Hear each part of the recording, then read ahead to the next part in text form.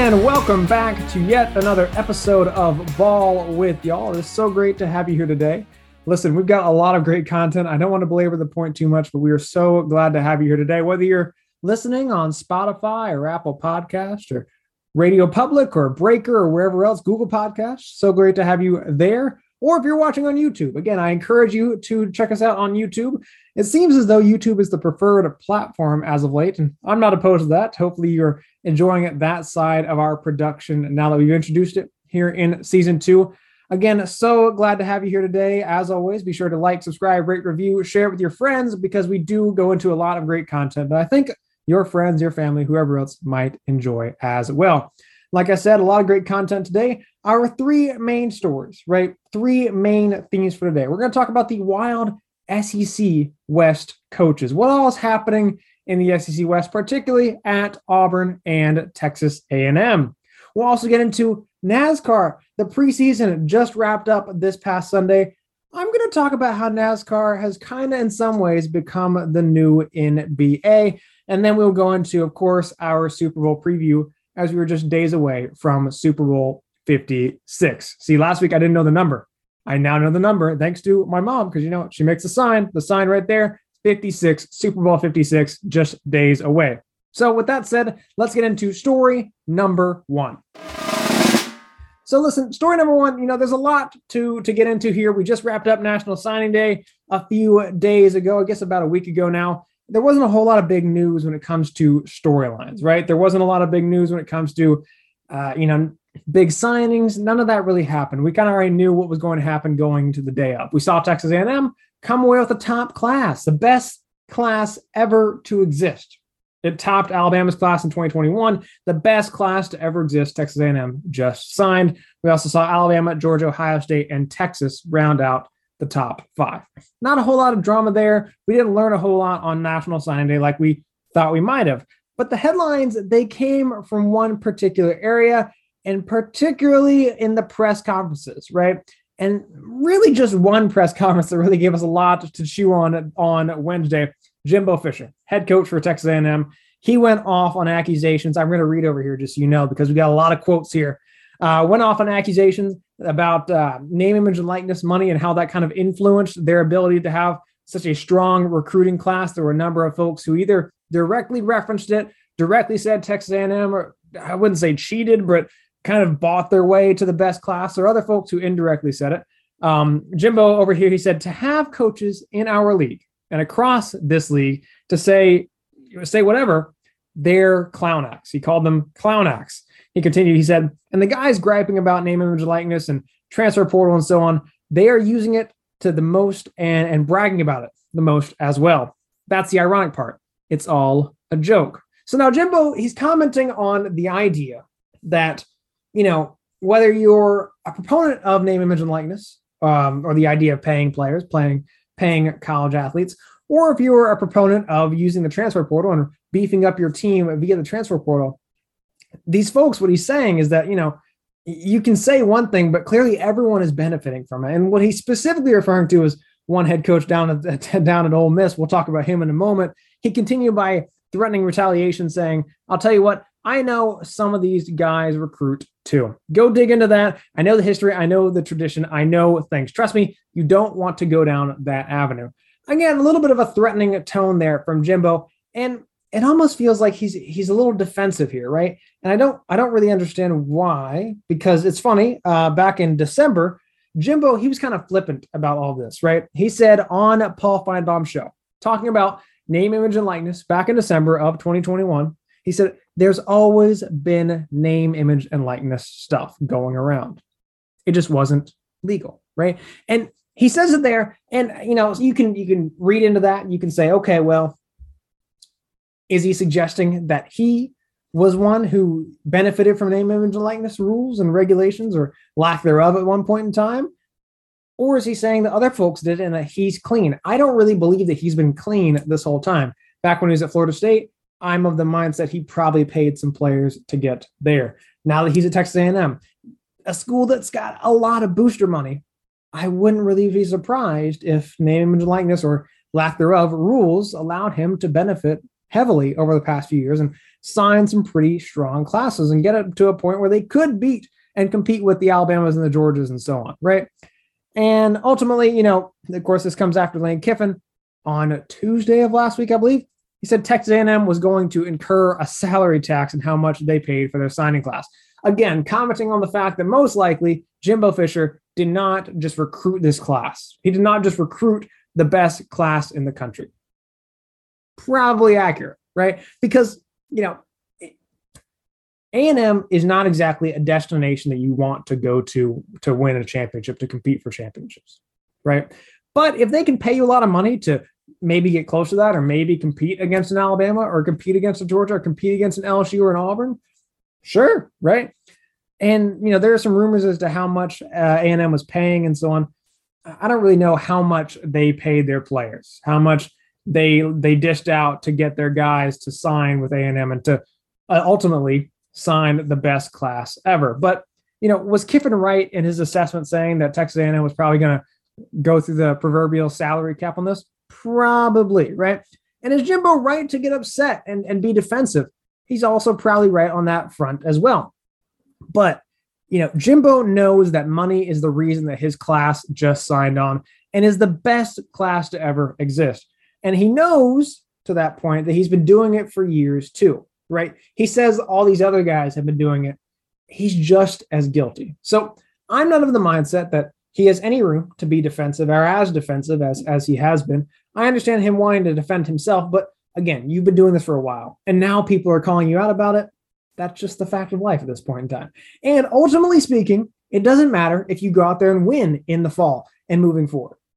It's another thing if, come a couple years from now and you're still 8-4, you're still 9-3, because ultimately, whether Nick Saban or Dabo Swinney or whoever else, whether they're paying their players, it doesn't matter because they're going out there and actually performing and winning those games. Nick Saban continues to get the best classes because he has the ability to transfer that talent into performance on the field. Clemson also just had a really strong recruiting class. That's not because Clemson's an ideal destination, and it's not because Dabo's just shelling out money left and right. No, it's because when they do have talent, and when they do get talent, they pay him a little bit of money, but not too much, just enough. They give him a little bit of money, and then all of a sudden, he turns that talent into progression and production on the field. You're seeing the same thing, a number of institutions. Ohio State, right? There's a reason they're up there. Georgia, there's a reason that they are up there. I don't quite understand Texas being in the top 5. Probably goes back to the whole money thing. But still, a very good opportunity for Jimbo here to shut up the haters. He didn't have to say anything in his press conference on last Wednesday. All he has to do now is go out there and perform. Because ultimately, I guess 8-4 this past year, 8-4 is not going to cut it moving forward, right? Especially when you had the number 1 recruiting class. Part of the reason that Hugh Freeze, I know there are a number of reasons as to why Hugh Freeze ended up leaving or ended up getting fired by Ole Miss. Hugh Freeze was racking up top recruiting classes left and right. And then he had a couple of recruiting violations here and there. And ultimately speaking, the cost that he incurred for the university and for the program was not equivalent to the value that he was bringing in. And for now, it's going to make a lot of sense for Jimbo and the boosters or whoever else to send out money as part of these name, image, and likeness deals. It makes a lot of sense. But if in a couple of years, Jimbo hasn't gotten to that point where he's reached that level of success, then what you're probably going to see is he'll probably get kicked out the door. I wouldn't be surprised if Jimbo's not the head coach in the next or come 2026. I wouldn't be surprised. It's a steep buyout, so you never know. But ultimately, if he doesn't succeed in the near future with all the talent that he's just brought in, supposedly by himself without the help of money, you got to wonder how long he can hold on to the reins there, especially when you really do think about it and realize that the only reason he's got these players is because of the money. So imagine what they could do if they had a guy who could actually convert that talent into production on the field, not thanks to, but in addition to the money that is being used to bring in these players. I'm not a big Jimbo fan, and this situation only continues to bury him as far as I'm concerned when it comes to his ability to recruit and bring Texas A&M to the next level. Now, as far as being buried, there is another storyline that goes beyond the scope of Texas A&M, of Jimbo, really kind of goes beyond the scope of the SEC West, although it affects one school specifically in the SEC West. And this goes back to if you had the opportunity to join us last week, I had a little bit of a disclaimer at the beginning of episode 3 where I said, we record on Monday nights. And here we are, once again, Monday night. And I really hope that there's not a headline that comes out tomorrow morning. Because if so, you're going to get another disclaimer based off what we're going to talk about right here. Bryan Harsin, right? Bryan Harsin, the current, as I sit here today at 8:48 p.m. on Monday night, is the head coach for the Auburn Tigers football team. I'm not convinced that he'll be the head coach by the end of the week, right? And there are a number of reasons as to why that's the case. We'll get into it here. There are rumors swirling right now as far as Bryan Harsin and his future with the Auburn Tigers. This comes after his second offensive coordinator, Austin Davis, has left the program. Of course, Mike Bobo was fired not too long ago as well. Derek Mason just took a pay cut by about $400,000 to go to Oklahoma State and be their defensive coordinator. So I believe now Harsin's down 4 or 5 coordinators since he first started about 18 or so. I guess it's not 18 months ago, like 14 months ago. Not a good look right now if you're Bryan Harsin as far as your coordinators. ESPN reported Friday that Auburn has been interviewing outgoing players and coaches and investigating how Harsin treated them. I don't know who called for that investigation, right? I know there's some drama because the president, you're going to get a new president here shortly, and then the athletic director is kind of on thin ice. And then to that extent, if the athletic director is on thin ice, how does that look for the head coach? There's a lot of unknowns as far as the higher level leadership at Auburn. That's kind of been a repeated theme. If you think about Gene Chizik and Tommy Tuberville and Gus Malzahn, that's always been a theme where the athletic directors and the head coaches usually don't align their vision with the university presidents and so on, at Auburn especially. And it seems like something we're going to continue to see as a repeated theme here in the near future. Auburn president Jay Gogue, I believe you say his last name, Jay Gogue, said Auburn is looking to move quickly to assess the situation and make a decision. Just the other day, there was a statement from Auburn University. I'll read it to you just to give you a frame of reference as to where they are right now. It said, the Auburn administration is judiciously collecting information from a variety of perspectives, including our student athletes, and moving swiftly to understand any issues in accordance with university policies and procedures. Decisions regarding the future of Auburn and its athletic programs, as always, are made in the interest of our great university and in fairness to all concerned. We do not make institutional decisions based on social media posts or media headlines. Which, okay, yeah, you don't make decisions based off what the internet says. That's a great idea. Good job. Proud of you. But it's really interesting because I really wasn't expecting to see that today. I wasn't expecting for the wheels to fall off so quickly for Bryan Harsin. When he was hired, I wasn't a big fan of him, right? I didn't see the fit. And honestly, I've told you who I support. We know who I support, right? And when Auburn fired Gus Malzahn, my first reaction was like, okay, well, I guess that's cool because I was terrified of Gus Malzahn. Let's just get it out there. I was terrified of Gus Malzahn. He was a great coach. He gave Alabama nightmares. And to that point, when he was fired, I laid awake at night, afraid of who Auburn might hire. Thought about, well, there's Hugh Freeze over at Liberty. He knows how to beat Alabama. Or there's Billy Napier, then head coach of Louisiana Lafayette, now current Florida Gator head coach. Thought, he's a former Saban assistant. He just might be able to do it. They didn't get him. And ultimately, there were a number of guys that I thought would have been more appropriate for Auburn. And here we are again, for whatever reason, after only a year, where Bryan Harsin, it seemed like he was starting to click in the middle of the year. And all of a sudden, we're now in the trenches of what seems to be his way out of town. Speaking of which, he's literally out of town right now. He's on vacation. So all this is happening while he's not even in the country, which kind of seems orchestrated in some way, but we're not going to get to that. So since the season, Auburn has lost 20 players via the transfer portal, I believe, 20, 25, somewhere in that neighborhood. They are a mess by all accounts. And, there's been some other aspects that have been brought up, talking about his personal life and his family and all that kind of stuff. We're not going to get into that. Feel free to look it up if you want to. That's not my prerogative. I hate when head coaches and their personal lives get brought into this conversation as to whether they're good coaches or leaders of men. I don't really like that. Like if your wife is doing whatever or your daughter doing whatever, feel free, let them do their thing. As long as you're still a good coach and a great leader of the men in the locker room, I want to keep you on as my head coach, right? But if it affects the program, if their personal lives affect the program, I understand it, right? And it seems as though, again, I'm not going to talk about it because it's not my business. But if you feel led to, feel free, look it up. What Brian Harsin's family, what some of the rumors are right now, and if that is true, he's lost all respect in that locker room, and you have to let him go, right? We already know he's lost all momentum, right? And it seems as though it's not trending in the right direction for him to be there for too long. I would say maybe even a couple weeks. We'll see. We'll see how far. But here's the other aspect of it. This is from Pete Thamel, ESPN's Pete Thamel. If Auburn was to fire Brian Harsin, not for cause, and pay him the full buyout, that would be nearly $40 million committed to coaches who aren't coaching in the last 14 months for Auburn. We know Auburn paid more than $20 million to get rid of Gus Malzahn. The same idea here for Brian Harsin. Those buyouts are going to crush their programs, but if they have the boosters that want to shell out the money to get rid of Brian Harsin, feel free to do it. And again, the way that we're trending right now, Harsin at one point was trending to be the SEC Coach of the Year. After they kind of figured things out against Georgia State and started to be on the uptick and beat Arkansas and so on, it looked like they could really change the direction of their season and change Harsin's early trajectory as a head coach. But now I would be surprised if we see him as the head coach, honestly, come the spring game in April.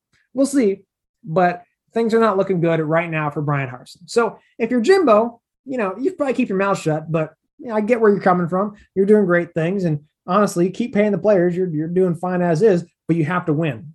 And you have to win now to continue to keep that momentum moving forward. As far as Harsin, though, there is no momentum. And honestly, it's not a good position for him. And I don't know if Auburn's going to get rid of him. I don't know if they're going to try to sweep it under the rug. I don't know. But like I said, I feel like he's lost the respect of the locker room. I think there's a reason you're seeing all these guys transfer away.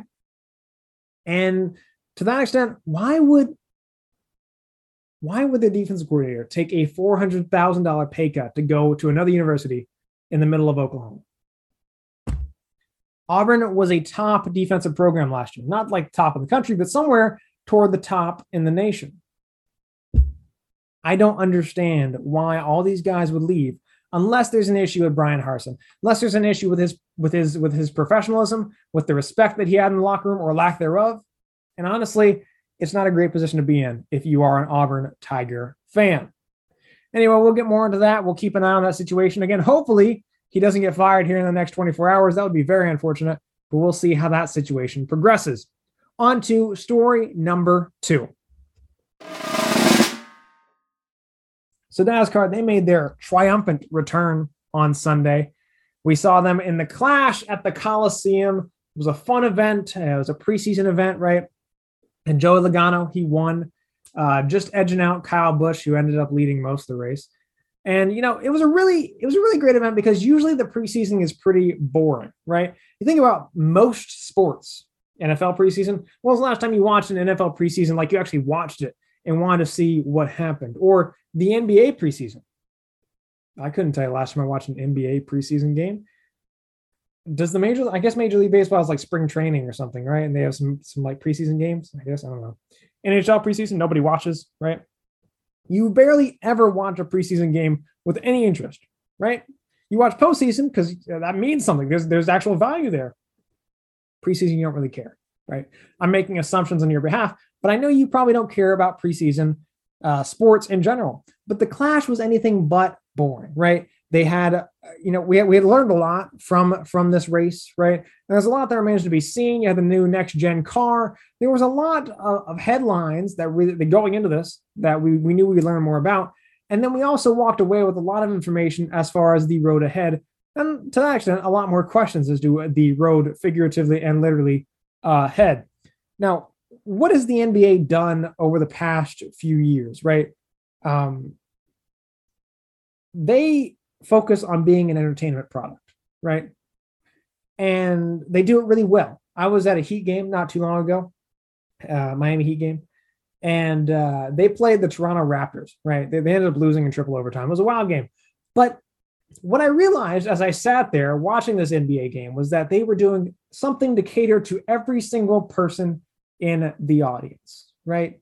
They had some folks dancing and some folks singing and some games for the kids and all these different pieces, right? Some videos, everything to engage with the fan, right? You go to a college football game or go to an NFL game, usually it's just about the game, right?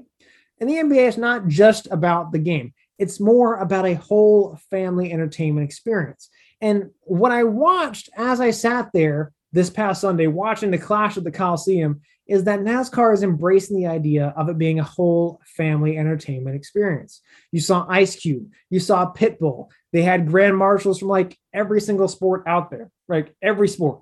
You could go through every sport. Women's beach volleyball was out there. Kareem Abdul-Jabbar was supposed to be there to represent the NBA. Every sport you could think of, they had DJs during cautions as well. So they really embraced the idea of it being more than just an event, more than just a race. It's an experience. They're trying to really interact with every single type of fan. And they're also reaching out to new demographics, right? Talk about Pitbull. Obviously, he brings out a new demographic than Clint Boyer's fans would, or Dale Earnhardt Jr.'s fans would. Traditionally speaking, I would assume that Dale Earnhardt Jr. fans don't necessarily listen to Pitbull's music all the time, or Ice Cube, right? Same idea there. You can't really imagine. I can't pick out that many racing fans that traditionally listen to Ice Cube all the time, but they're really embracing diversity, and it's going to help the sport continue to grow, right? And as the NBA and some other sports continue to crumble, it seems like NASCAR is taking the opportunity and striking when the iron's hot to advance their brand, right? And NASCAR, they are replacing some of the outdated, boring aspects of sport really nicely. And, what remains to be seen as to how they're going to continue to integrate this throughout the season. But the Clash is a great sign, not just for the content of the races, right? Which, again, we learned a lot. We'll talk more about it in the weeks to come with the Daytona 500 in just about a week and a half. A lot to take apart there and really analyze, right? But from an event standpoint, NASCAR is doing what the NBA thought they could do, right? And we've talked about it before, or maybe I have. I don't know if I've gone to it too extensively, but the NBA's ratings are falling apart, and a lot of that's due to politicization and a number of other things, right? NASCAR does not do that. They take their foot back, and they're like, we're not going to talk about that. What we are going to do is we're going to give you a great product, and now we're going to give you an entertainment experience, right? It's not just about the race and watching the cars go around 300 laps and watching the pit stops and everything like that. It's not just about that. It's not just watching for caution flags and hoping it doesn't rain. It's not just about those pieces. Now, more than ever, it seems, NASCAR has embraced the NBA model. And when I say embracing the NBA model, they understand that their product, like I said, has to be more about the entertainment experience, has to be about embracing not only different age groups, right, but also embracing different types of fans, diverse fans. Daniel Suarez, number 99. Daniel Suarez is the only Mexican NASCAR driver in the Cup Series. And he might be the only Mexican NASCAR driver. I'm just not too familiar with that. But in the Cup Series, the top level in NASCAR, the only Mexican NASCAR Cup Series driver. A few years ago, that would have been unthinkable. And now he's out there. He had a pretty decent shot to win on Sunday. In fact, I believe he won one of his heats. They had 4 heats before the main race. I believe he won one of those heats. And of course, Pitbull is the team owner, which is part of the reason he's out there performing and so on. They're catering to a new audience. That's not just your typical Southern bubble or some folks might equate it to rednecks or whatever else. They're not your typical NASCAR fan. Or to that extent, Bubba Wallace. Some people have a lot of thoughts on Bubba Wallace, right? Some good, some bad. I'm not exactly the world's biggest Bubba Wallace fan, but what he's done for the sport is taken them particularly both him and Michael Jordan have taken that sport from just what most people would think as far as the demographics go, and continuing to expand their brand, right? Having Michael Jordan associated with NASCAR, again, 10 years ago, unthinkable. And now he's at the forefront of the sport. And Bubba Wallace is probably going to do he's probably going to make a lot of progress this year.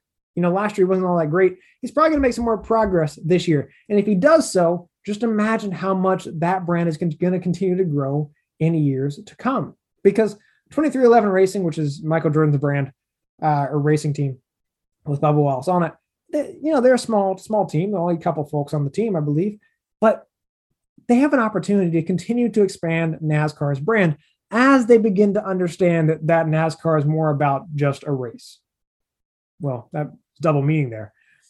NASCAR has understood very quickly that to continue to keep pace with streaming services and other things, you have to focus on more than just your sport as far as the actual content of the event goes. You have to add all these frills and bells and whistles to make the event enjoyable for all ages. And to that extent, they've also learned that you have to cater to more folks that beyond your traditional bread and butter, right? Because the folks that watched NASCAR 10 years ago, that's great. They're your core.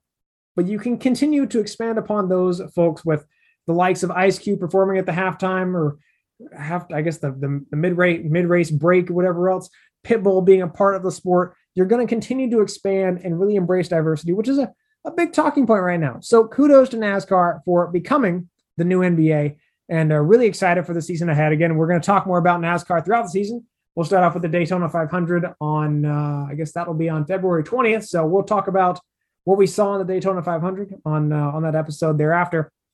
I'm really looking forward to a wild season. I don't know who's going to win this year, who's going to win the championship. But what I do know is that we are in store for a lot of fun things just based off of the clash at the Coliseum that we saw on Sunday. On to our last item here for the show, story number 3. For story number 3, we're going to get into a Super Bowl preview. Again, Super Bowl 56 this time around. The Los Angeles Rams, they are a 4-point favorite against the Cincinnati Bengals. The over-under is sitting at 50 points. Now, I got to say, it's been a while since I've done this whole spread and pick 'em thing, so really looking forward to this. The Rams, they are favored by, or I guess, like I said, 4, but that's really just the home kind of perception, if you will, the home value. I'll explain that briefly. Traditionally speaking, in the NFL, if you are the home team, you're going to get 3 points, right? So if the two teams are basically even, they are the same, one like the other, the home team is probably going to be favored by 3 points because they're basically saying the home field is worth a field goal. In this case, of course, we know the Los Angeles Rams are playing at home, not necessarily because by design, but just because the Super Bowl is in SoFi Stadium this year, and Los Angeles just so happens to play in that stadium on a regular basis. So, again, the Rams are favored, but I don't really know how much that's worth. If you take away the home field advantage, it's basically a 1-point spread. Cincinnati, they have a lot more momentum right now offensively. It didn't really look that like they had a whole lot of momentum in the first half against the Kansas City Chiefs. Only, I guess, 3 points in that first half or so. Maybe it was 10, I'm not sure. But not a great start for them in the AFC Championship game, but they started to click toward the end. Jamar Chase is a great receiver for Joe Burrow. We all know about Joe Burrow, what he's doing right now in his second year in the NFL, recovering from knee surgery a year ago. Joe Mixon, a great running back for them as well. A lot of great other weapons like T. Higgins, and we'll see if Uzomah can play for the Bengals as well. He's a great tight end for them as well. As far as Los Angeles, they're a pretty good team all around, but they have a lot more weapons defensively, right? Aaron Donald, great defensive end, or defensive tackle, one of the two. He's an incredibly gifted athlete, right? Coming out of Pittsburgh, and he has done some incredible things and broken some records in his time, and I feel like this could be his moment. Von Miller has Super Bowl experience, has Super Bowl winning experience with the Broncos, I want to say in 2015 or so. He knows what it looks like to win a Super Bowl. Jalen Ramsey, former defensive back for the Jacksonville Jaguars, came out of Florida State. He, again, knows what success looks like. He knows what you need to do to win a national, or in this case, a Super Bowl. I don't think he's done it himself, but he knows what it takes to win on the big stage. Some other great athletes on the field as well for the Rams. I believe they've got Eric Weddle and some other guys. So across the board, if you compare the two teams, Los Angeles is better in just about every facet. I like their offense over Cincinnati's offense, even though Cincinnati's offense is a little bit more momentum right now. I like OBJ, right? Odell Beckham Jr. I like Matt Stafford coming out of Georgia. It's been 13 years since he was drafted out of Georgia. I like him a lot. Sony Michel, they got via trade from the New England Patriots. Sony Michel knows what it takes to win on the big stage. He won the Rose Bowl basically single-handedly in 2017. They've got a number of great athletes out there. Cooper Kupp, right? And just imagine how good the Rams would be if they had their full complement. Because you might recall Robert Woods tore his ACL in the middle part of the season as well. But, I talk about the defense for Los Angeles. I think it's important for us to not forget about Cincinnati giving up like 1 million sacks against Tennessee. Was that the first game, the divisional round for Tennessee? Like 1 million sacks, right?